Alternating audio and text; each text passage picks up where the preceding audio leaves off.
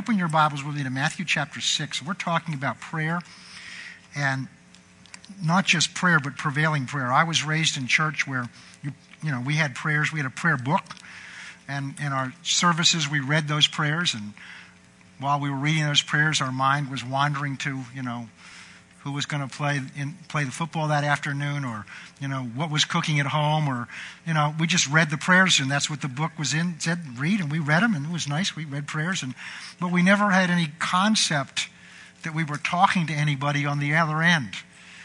Ever have a cell phone call, and you're talking to somebody, and suddenly you realize there's nobody there anymore? No one's ever had that. The call was dropped on the other side, and you're just talking away, and all of a sudden, there's nobody. Hello? There's nobody there, and we're just talking away and don't even realize there's nobody there because we're not expecting, we don't hear anything back. And so when finally you reconnect, you say, well, where did I leave off? And you got to go back and fill in. And I suspect that so many of our prayers are like that. We're talking to God or reading prayers, and we have no confidence or that there's anybody on the other end of the line. And you can tell by your attitude, because when your mind's wandering, that means it's like talking to somebody, and you ever talk to somebody and they're not paying attention to you? Is that right, wives? And they're just looking around, and they got the paper up, say, yes, dear, yeah, and you just know they're not listening, and it affects your confidence in the conversation. And that's one thing with people we can see. But God, we've been learning through His Word, God calls us to prayer, not to fulfill some obligation, but because He wants to talk to us. And He tells us to come and ask Him for things. And what we're looking at is prayer is God's idea. It's not man's idea. It's not man came up and we're going to bother God, get his attention. Hello, I'm down here. I'm in this situation. Would you pay attention to me? God's telling us, He's inviting us, calling us, challenging us to come and ask Him, to initiate communication with Him, because there are things God wants to do in our lives, but He needs us to ask. And weeks back, we talked about why God needs us to ask, even to do things He already wants to do in our lives. And so we're looking at prayer, but not just prayer, but what the Bible calls prevailing prayer, which means prayer that gets results. It's God's intention, it's God's plan that our prayers ought to get results. They ought to get answered. And so that's what we've been looking at, and we've looked at some principles that the Bible tells us about. People have their own idea of prayer, but we're looking at what God tells us about prayer. Because since He's the one that's telling us to come and pray, and He's the one that wants to answer us, we need to listen to what He says about it and follow His instructions. So one of the first things we looked at, and these are all kind of related to each other, is that we must believe He's listening and believe that He's going to answer the prayer. And so we looked at that one. The second principle we looked at is we must be specific when we're praying. And there are times that's hard, and we talked about what to do in that situation. But be specific with God when you come to Him. When you go to the grocery store, when you go to the whatever store you go to buy something, you don't just go to buy a shirt. You go and pick out a particular shirt. Now, you may not know what shirt you want when you go there. You may not know which loaf of bread you want. But somewhere along the line, you got to choose a particular loaf of bread, a particular brand, and that particular loaf. You have to get specific in order to receive something. And so often with God, we just throw up general prayers hoping something's going to stick. And there's no faith in that. And we do that because we're really not confident that God is listening, and if God's listening, that He's going to grant our prayers. So as I said before, we give God this big target. So if He said it anyway, then that means God answered it. And there's not faith in that. So we've looked at that. And then what we're looking at now is really the third principle.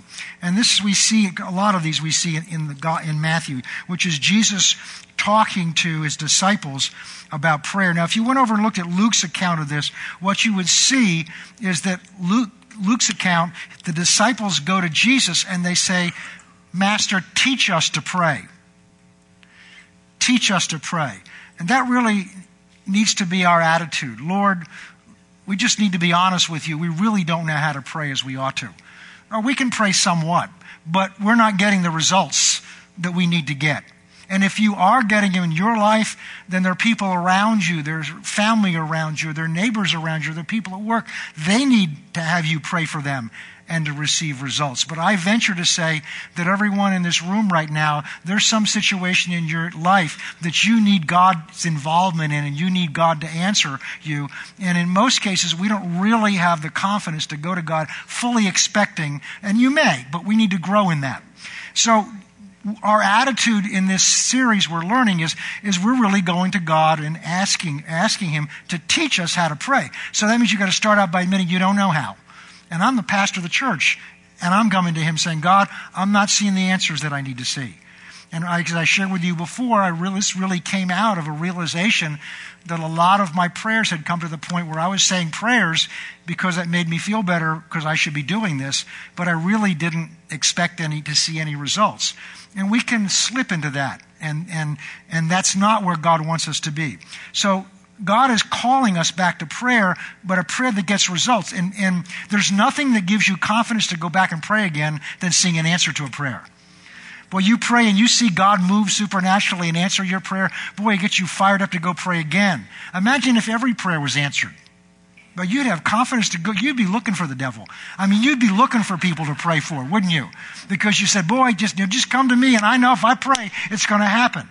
Well, the part of the problem is our focus is so often on ourselves, and our confidence is in whether we feel confident or whether we're seeing results. And we're looking at what Jesus says about prayer. And this is his response to the disciples' request to teach us to pray. And we looked last time over in these verses, starting in verse 5, which is when Jesus teaches them to pray. He says, when you pray, don't be like the hypocrites, for they love to pray standing in the synagogues or the corner of the street, that they may be seen by men. Assuredly, I say to you, they have their reward. But when you pray, go into your room, and when you shut your door, pray to your Father who's in secret, and your Father who sees in secret will pay you openly. And when you pray, don't use vain repetition as the heathen do or unbelievers do, for they think they will be heard because of their many words. So we've looked at that, and we saw that Jesus is saying the people that have no relationship with God, no vital living relationship with God, the only confidence they can have in that their prayers are going to be answered is the way they pray. So he says the heathens, that just means unbelievers, somebody that has no covenant relationship with God. Their only confidence they have that their prayers are going to be answered is in themselves and the way they pray. So they'll I've been in prayer meetings and boy, that prayer sounded great, didn't it? And I think I've shared with you was years ago, I had an elder who's not here anymore. I had him lead the Tuesday night prayer meeting.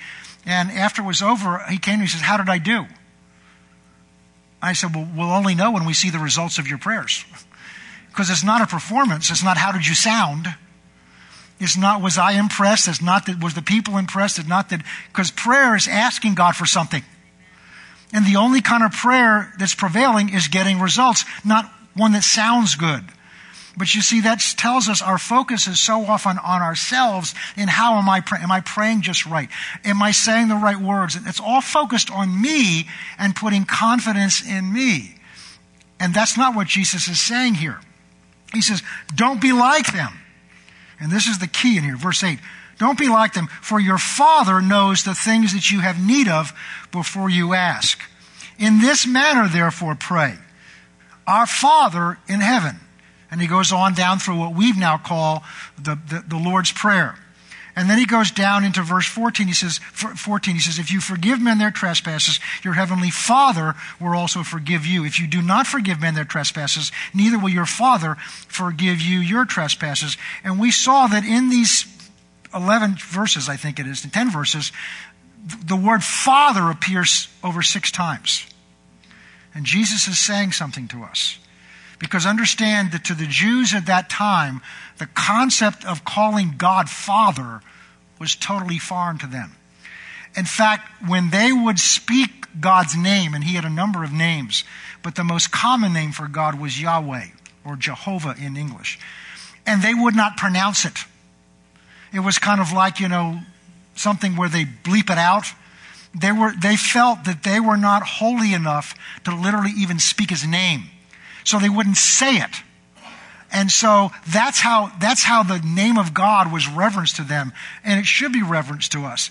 But the result is they had no concept of a relationship with God as a father and child. He was creator, he was Lord, he was Adonai, he's the God that came down on the mountain at Mount Sinai and it shook and there was thunder and lightning. He was the God that they were to be afraid of, but the concept of calling him Father and approaching him. So what Jesus is talking here about when he's teaching them about prayer is the very foundation basis on which we are to approach prayer and to approach God is out of a relationship with him as father and child. And that changes everything. Because so often we go to God with some concept that he's the creator up there, or he's some all-powerful being, or he's something up there, but we don't know who he is or what quite. We don't have confidence.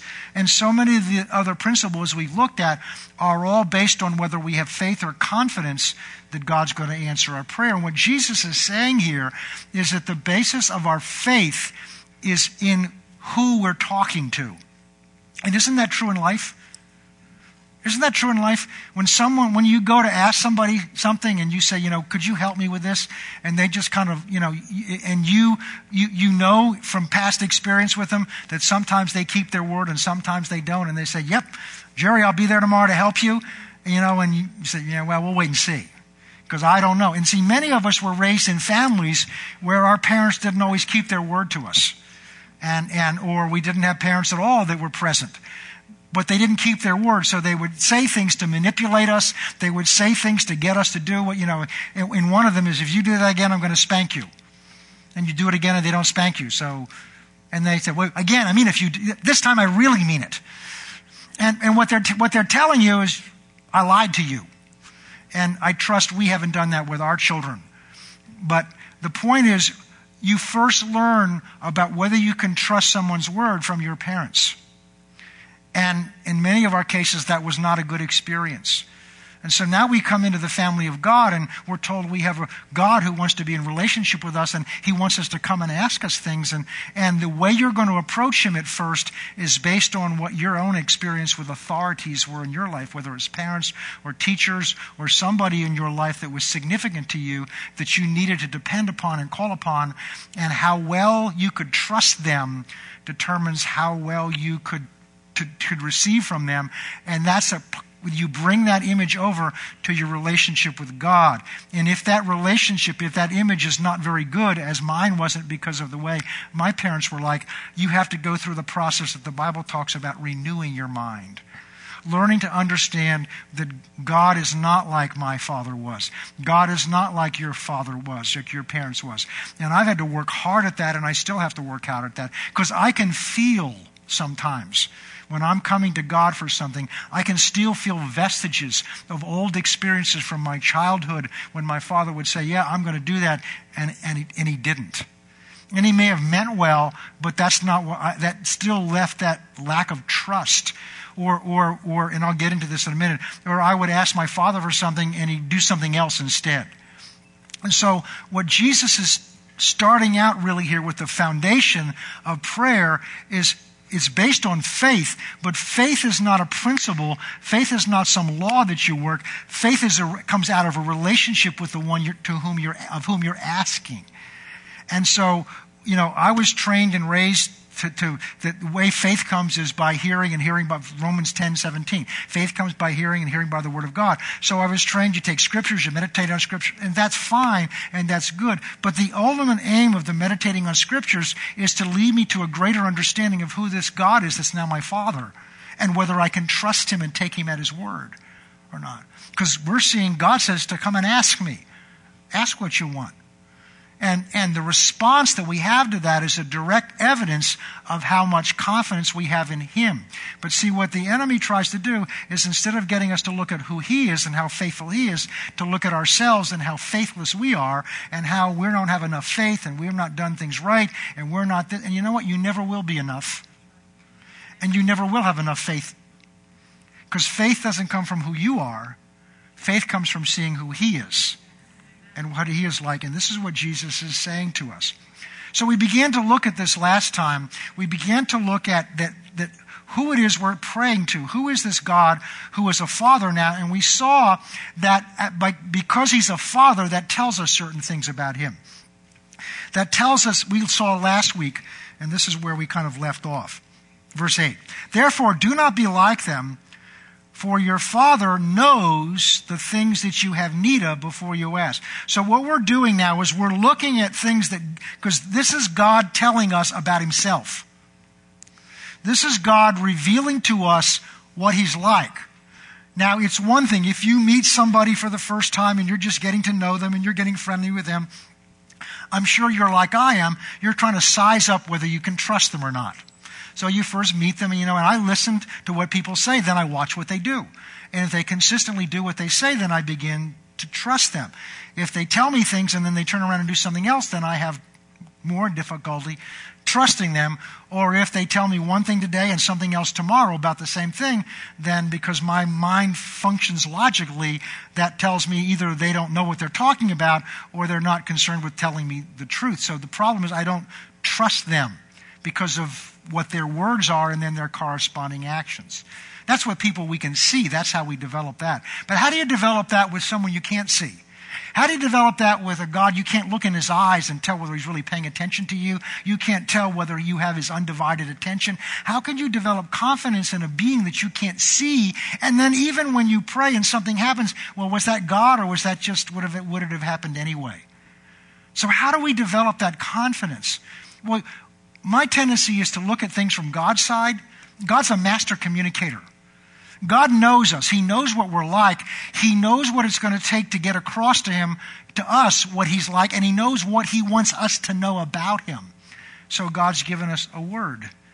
And one of the purposes of this word is it is God attempting to reveal to us what he wants us to know about him. Understand, there's no way, if you were the brightest mind, if all intellect that had ever lived were collected together in one enormous head, you still couldn't begin to grasp the totality of who God is.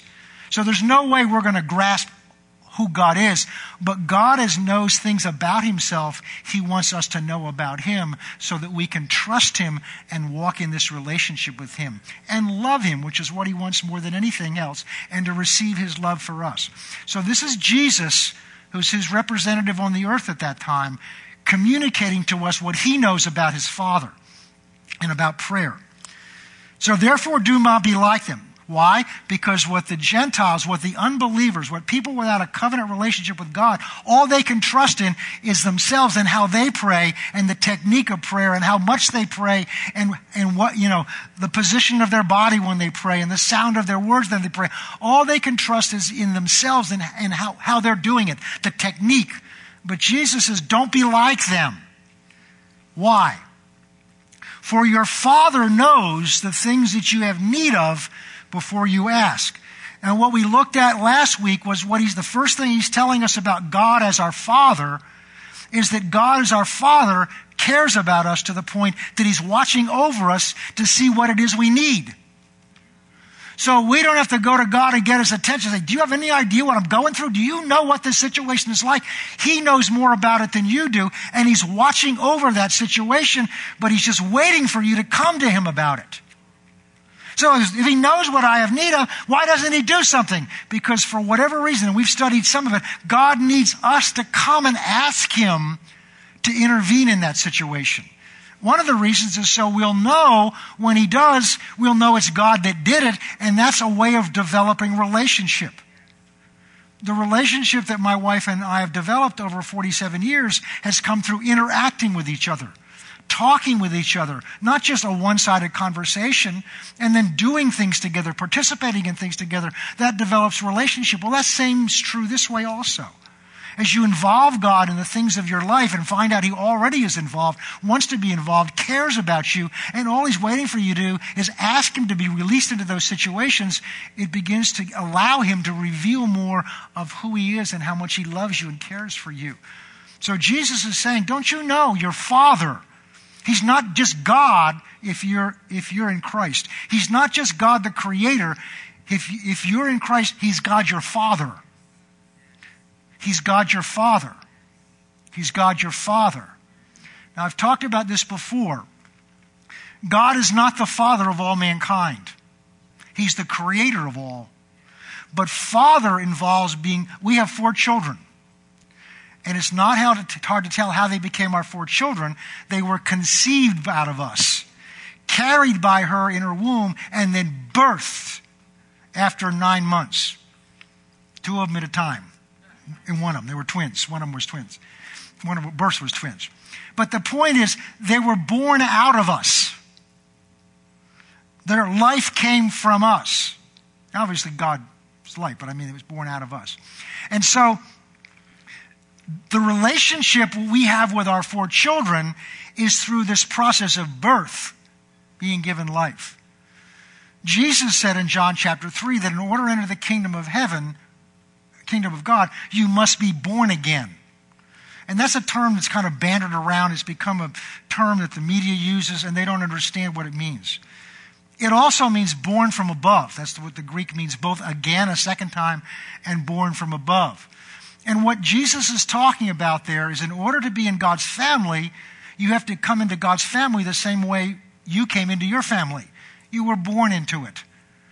And it's not talking about a physical birth, because the Pharisee that he was having this conversation with was a man named Nicodemus. And Nicodemus was a religious leader. And he says, how can that be? How can I go back into my mother's womb and be born a second time? And Jesus says, he says, for the wind blows where it will, but I got to go back and look at it. Basically what he's saying is, what your flesh was born out of your parents, but your spirit man must be born a second time. And so my body came from my parents. But my spirit man, when I come to Christ, is born a second time, and this time it's born from above.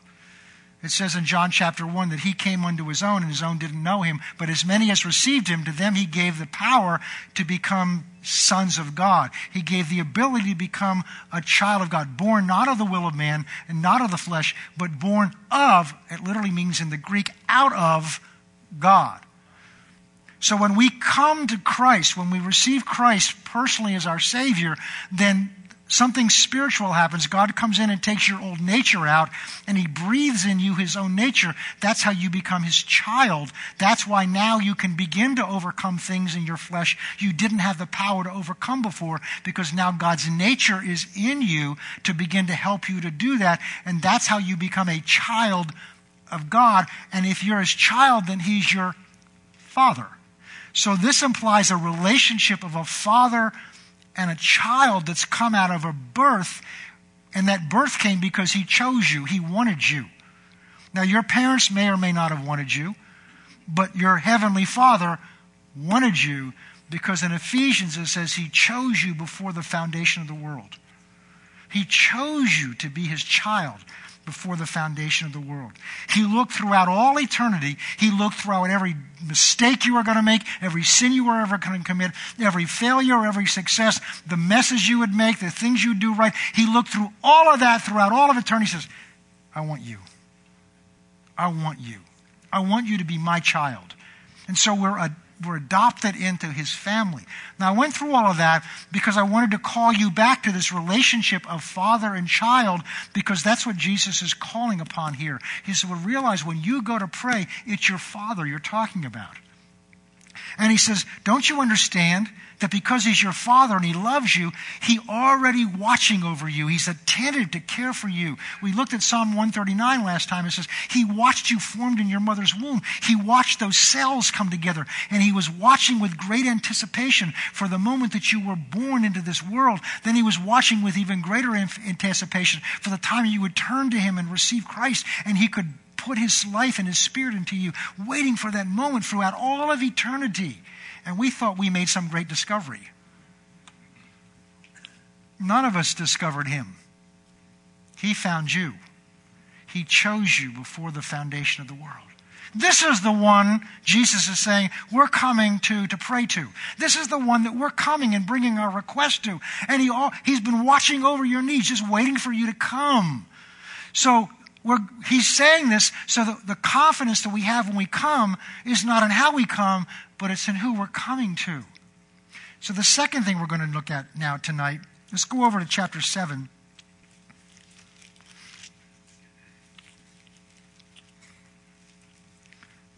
Verse 7. Ask, and it will be given to you. Seek, and you will find. Knock, and it will be opened unto you. For everyone who asks receives, and he who seeks finds, and to him who knocks it will be open. And so he's shocking them with this. He said, if you ask, you'll receive. If you seek, you'll find. If you knock, it'll be opened unto you. And they were obviously having trouble with this. So now he's going to bring it down to explain it to them, to have confidence about who this God is that they're talking to. And he's going to come back again to this image of God as a father and what they were to have known about a father, hopefully by their own experience with fathers. Verse 9. Or what man is there among you, if his son asks for bread, will give him a stone? Or if he asks for a fish, will he give him a serpent? If you then, being evil, now he's not saying that they were terrible people. He's saying compared to God, you're evil. You're not perfect parents. But if you, as messed up as you are, as your parents were, or as you are as a parent, if you being evil know how to give good gifts to your children, how much more will your Father who is in heaven give good things to those who ask? He's teaching us a second thing about his heavenly Father, whom he did know. And what he's saying is, you can trust him because he's a straight shooter. If you ask him for one thing, he's not going to turn around and put some spin on it and give you something else and say, well, that's really what you meant. Because he's talking about trusting him to the point that we can come and ask with confidence that what we're asking him, he's going to do for us. And if you don't know for sure that he's going to give you what you ask, if you think he's going to play games with you, there's a commercial, and I don't remember who it's for, I think it's an insurance company, where there's a gentleman in a suit that's sitting down at a kindergarten's table with a bunch of kids around this table. And I can't remember quite what it was, but he says, he's basically saying, if I give you one of one things, would half of that be better? And they said, no, more's better. And what the message is basically of the commercial is, even a kid can tell you what's better from what's worse. And this is what Jesus is saying. Children have a basic understanding. They can tell that it's better if you ask your father for a loaf of bread, that he gives you the loaf of bread, than if he asks you for a loaf of bread and he gives you some spiritual explanation of why a stone's better. Well, this is really what's better for you. That's not what Jesus is saying here. Say, well, what if you ask for something that's harmful? We'll talk about that later on. But most of you wouldn't intentionally ask for something that was hurtful. Most of our issues is we're afraid to ask for what we really want. We're afraid to express to him what's really in our heart. It's wonderful. Read the Psalms and what King David was like. David did say, well, I don't know if this is good for me, and I don't know if I ought to ask for this, and I don't know that. He just poured his heart out before God. The good, the bad, and the ugly. I mean, if he was upset about something, he just told God he was upset about it. But he had a relationship with God. He had a relationship with God that was not religious, that was not, stultified, that was not, oh, thou Father in heaven. God was a shepherd to him. And whether he knew of God really as a father or not, he saw God in a relationship to him as a shepherd and a sheep, because he experienced that as a shepherd out in the fields where he didn't have religious people to instruct him. He had no choice but to open his heart to God and to find out who God really was in a personal relationship with him. And the wonderful thing is God met him that way. He'll meet you at whatever level you'll come to him. He'll meet you there. So don't compare yourself to somebody else. He'll meet you where you are because he wants you, and he'll come to where you are.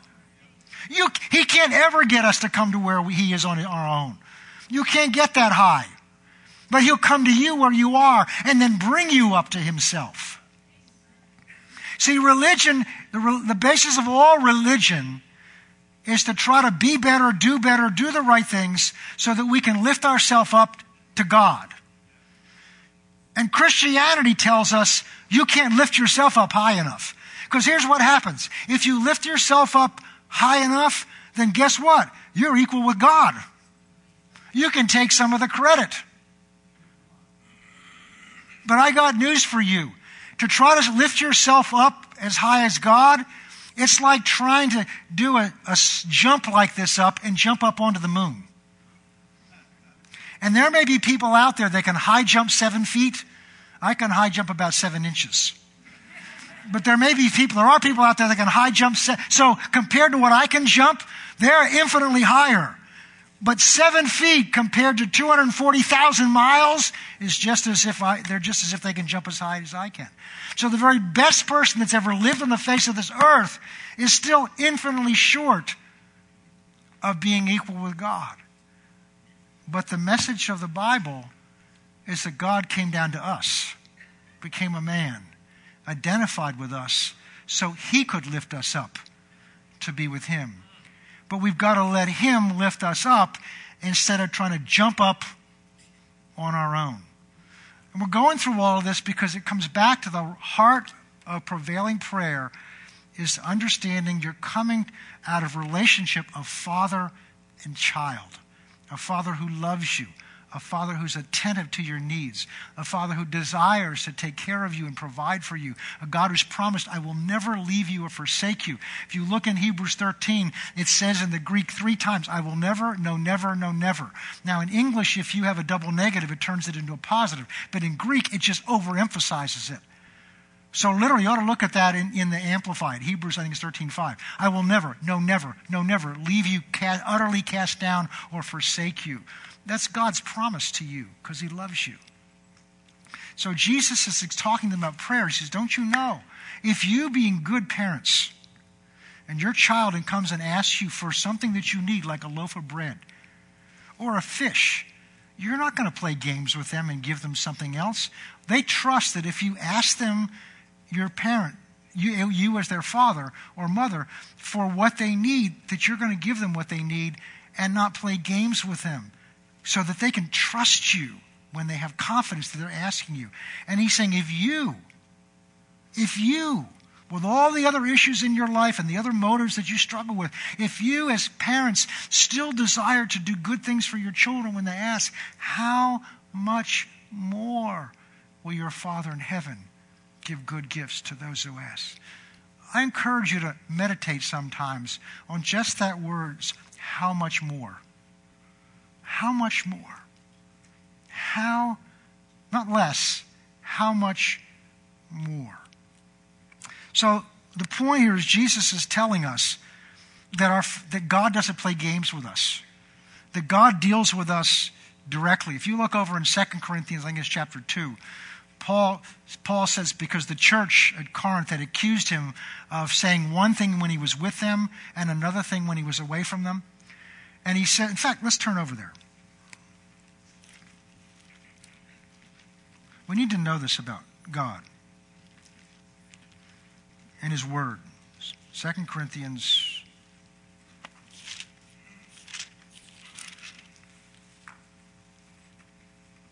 1.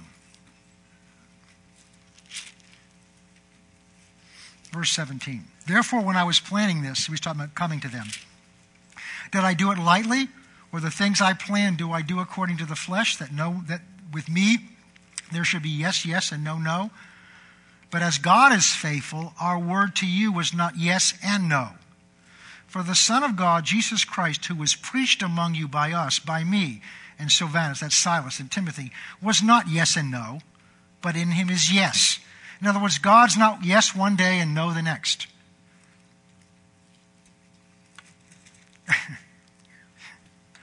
Some of us have had parents where you had to kind of sneak up on them on the right day, kind of catch them in the right mood. I was the oldest of 5 boys, so I was responsible for figuring out what mood she was in and when the right time to ask her, because I had more experience. And there was a right time and a right way to approach my mother about things. Because if you caught her at the wrong time, the answer was going to be no. In fact, usually the answer was no. But I had enough experience with her to not just accept the no. I would come back and ask her again, and eventually the no would turn into yes. And so I just figured out how to work the system, and don't look at me like that. Because you've all done the same thing, and your children have probably had to do the same thing with you. Why? Because our yes is not always yes, and our no is not always no. And what the Apostle Paul is hearing says, yeah, but with God it's not that way. With God, he says, for the Son of God, Jesus Christ, who was preached among you, was not yes and no, but in him is yes. For all the promises of God in him are yes, and in him is amen, or so be it, or confirming it, to the glory of God through us. So God's not yes one day, and God doesn't have moods, where if he feels like it today, you got him a good day and a good mood, yeah, all right. Or you annoy him enough, yeah, okay, go ahead. God's yes is yes, and his no is no. This is why Jesus says, go back into Matthew 6. Or 7. This is why Jesus tells us in Matthew 6 that, don't make oaths. Just make your word good. Don't say, yeah, I swear by this and I swear by my mother's grave, because that implies the rest of the time you don't mean what you say. If you come to me, and people on staff know this, if you come to me and says, well, to tell you the truth, my answer is going to be, does that mean I don't know that you always tell me the truth?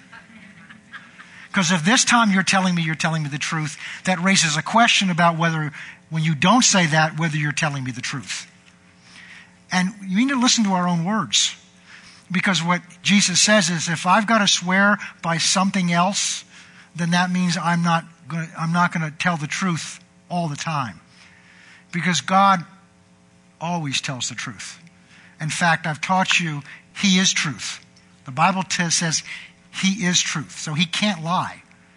But Jesus is trying to get across to us so we can have confidence in him.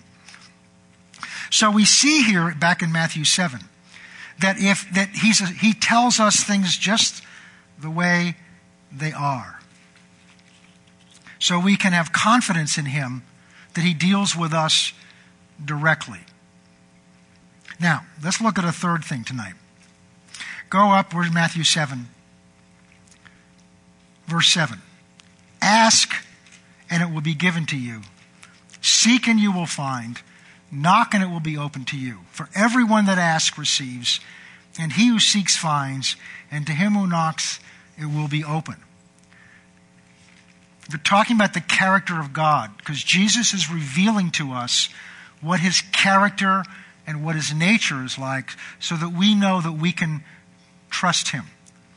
And I've shared this with you before, but one night last year when I was up in the middle of the night praying and really going over something and just really crying out to God for a situation that I wanted him to give me wisdom on and an answer for. And all of a sudden it dawned on me. I mean, have you ever had just some simple truth suddenly break through to you and you go, wow, how come I didn't see that before?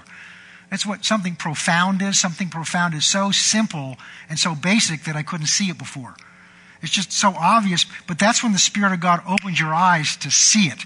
And it's like, I was blind before. How come I couldn't see this before? And I was praying this before. God, you said, ask and it'll be given to you. And suddenly I sensed this in me. God's saying to you, why would I tell you to ask if I didn't expect to answer?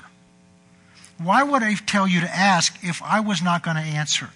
Because if God's telling us to come and ask him and he doesn't intend to answer, then he's playing games with us. He's not being straightforward. He's not being who he says he is. He's telling us, you don't know whether I'm going to answer or not, but come on, I'm going to tease you. Ask me and find out if I'm going to answer you or not. Find out. But he says ask. And if he's telling us to come and ask, it's because he wants to answer. But he's waiting for us to ask him. Ask and it will be given to you. Seek and you will find. These are some of the most amazing verses in the Bible. Now let me ask you a question.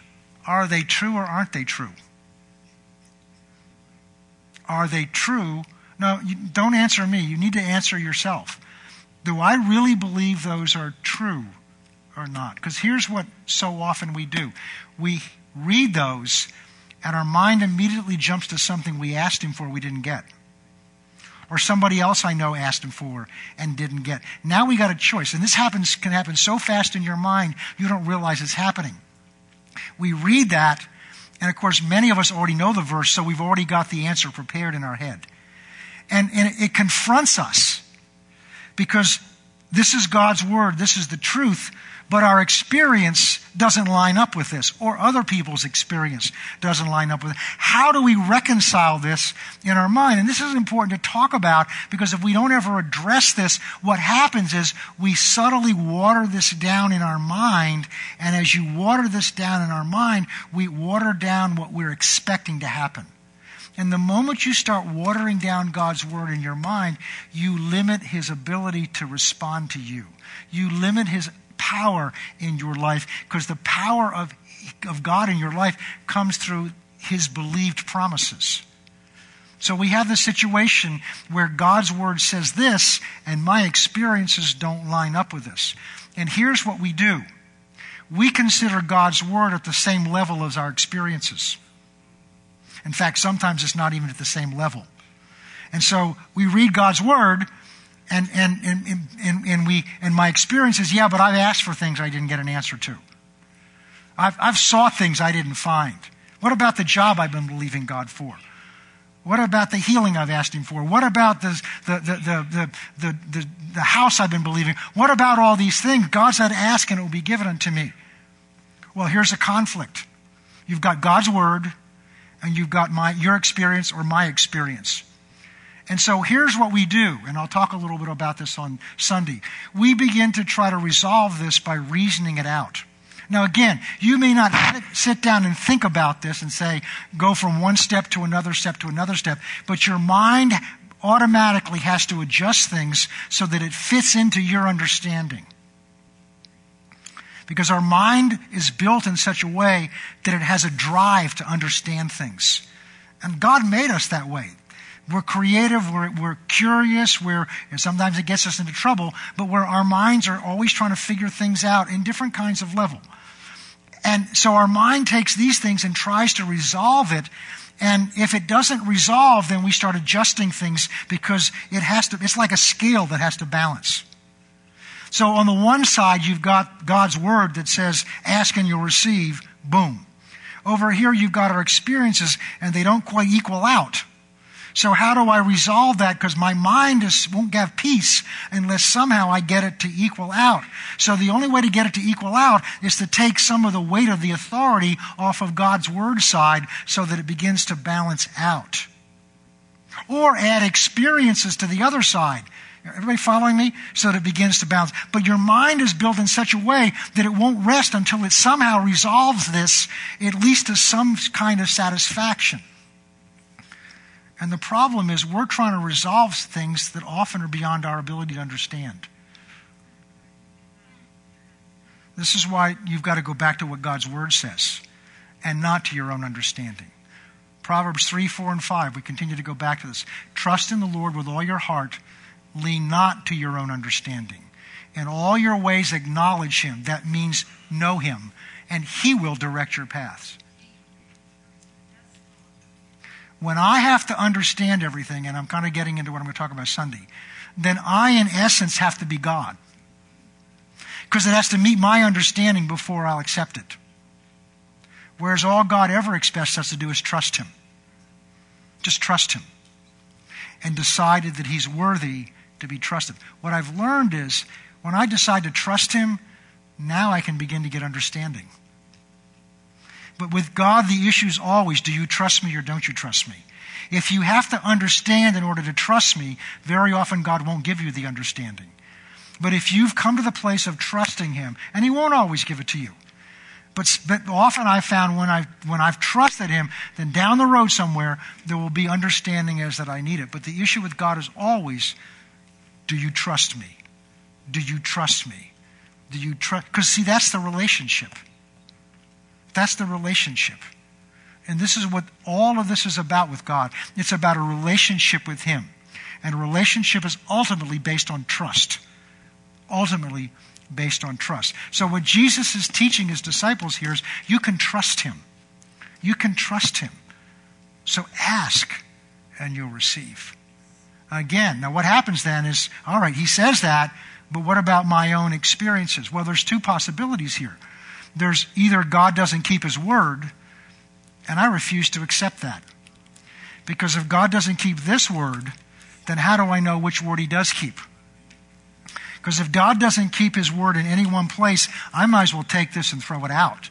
Because then I have to decide what word I can trust and what word I can't trust.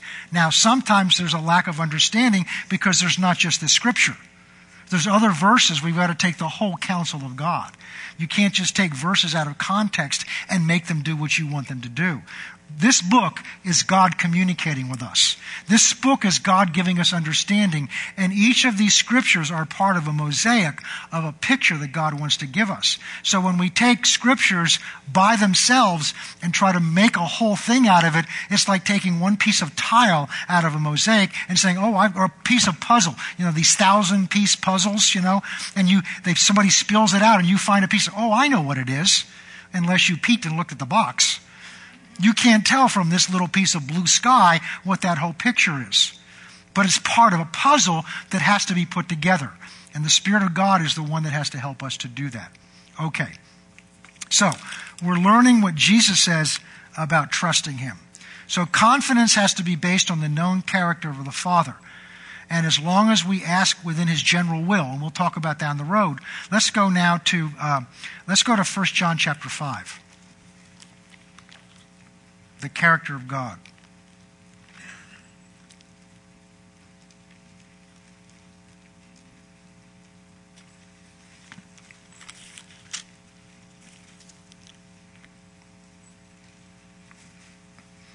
Verse 14.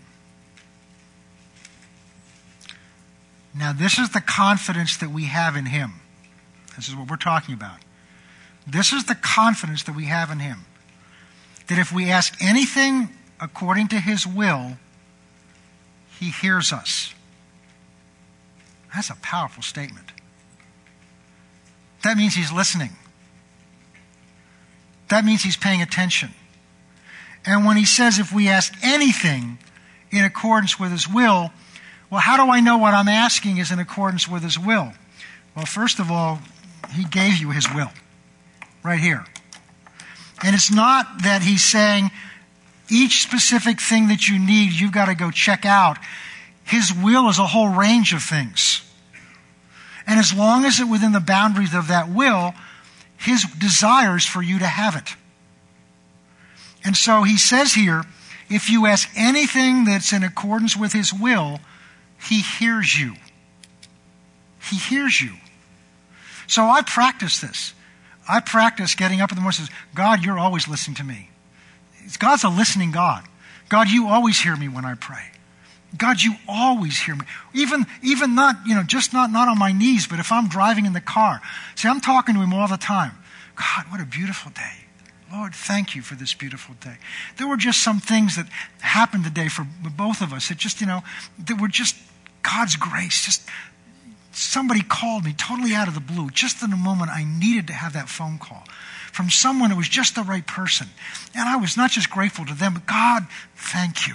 I needed to hear from that person today. Thank you so much. And see, I just talked to him all throughout my day, but I talked to my wife, not all the time through that day, but we'll contact each other. And, sometimes if I haven't talked to her in a while, I'll give her a call. She'll give me a call. And she's learning to text a little bit, but it's learning to communicate. And that's, there are a lot of things wrong with the texting and things like that, but it's also a way of keeping in communication. And I had to learn to text because it was the only way our children could communicate. They didn't email anymore. I only got around to learning how to email, and they didn't email anymore, and now they text. So I've learned how to learn how to text. I don't tweet or whatever the rest of that stuff is, but texting I'll do. And so it's just even a short message, Hi Matt, how are you today? Love you. But those are just little ways of keeping contact with God. Have you ever thought about texting God? You don't even need to use your phone. You can do it while driving. Keep your eyes on the road and your hands on the wheel and just say, God, I love you today. I just thank you so much. Or I'm worried about this situation. I need help. I need wisdom. Just talk to him out of your heart. And that's what Jesus is trying to encourage you. Don't you know if you ask anything in accordance with his will, He hears you. But look at the next verse. That gets even better. And we know that if he hears us, we already have the request that we've made known of him. That if we know, just think about that, that if God hears you, you have it. He's already made up his mind.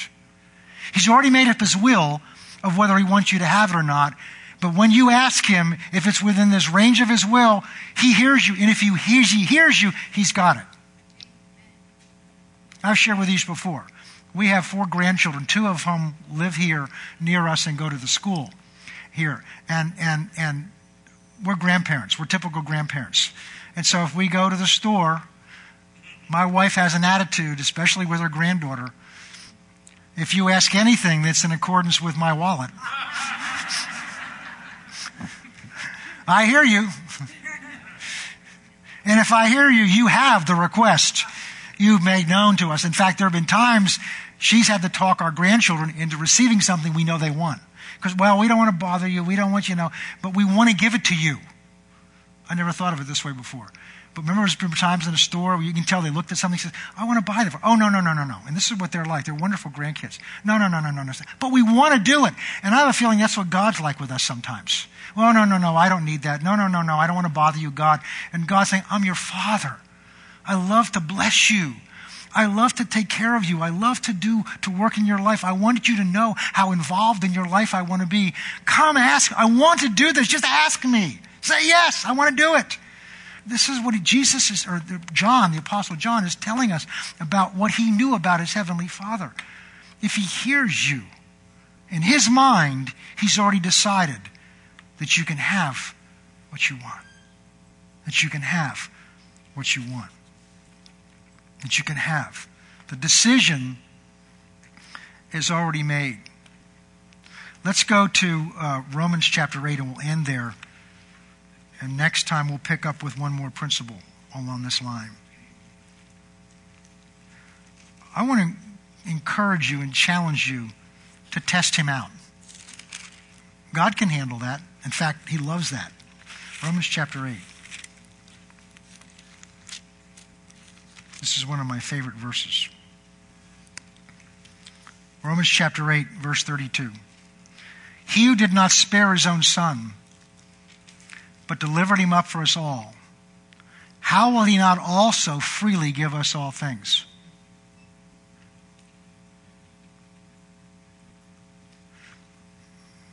If he spared not his own son,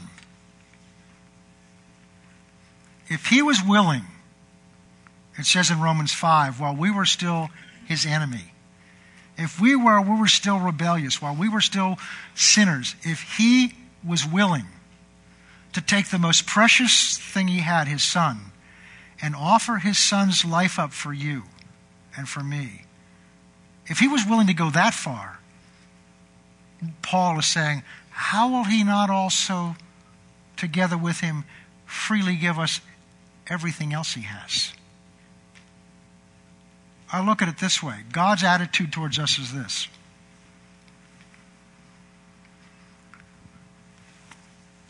What do you need? I've emptied my pockets out for you.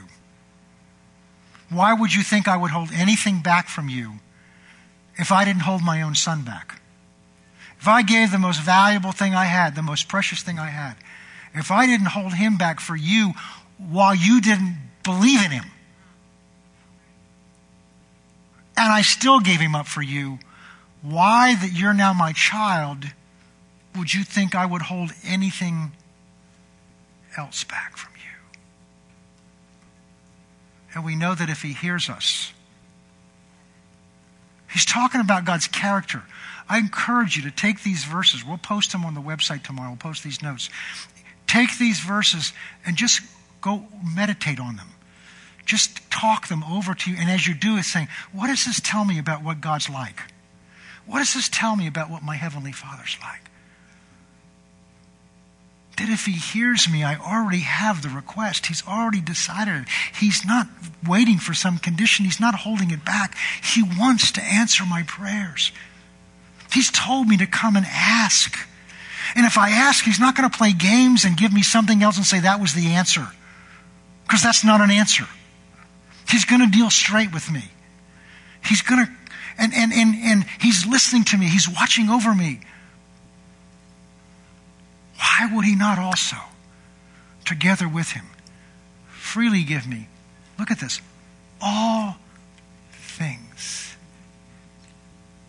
There's an expression that he was willing to bankrupt heaven for you. That's what this verse is about. He gave his own son's life.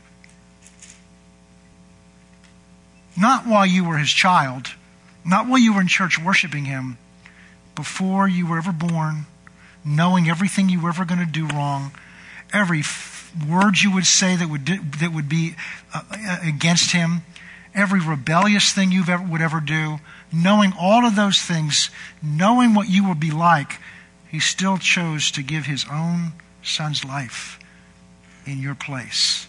Why would we think that having done that, he would hold something else back from us when he didn't withhold his own son?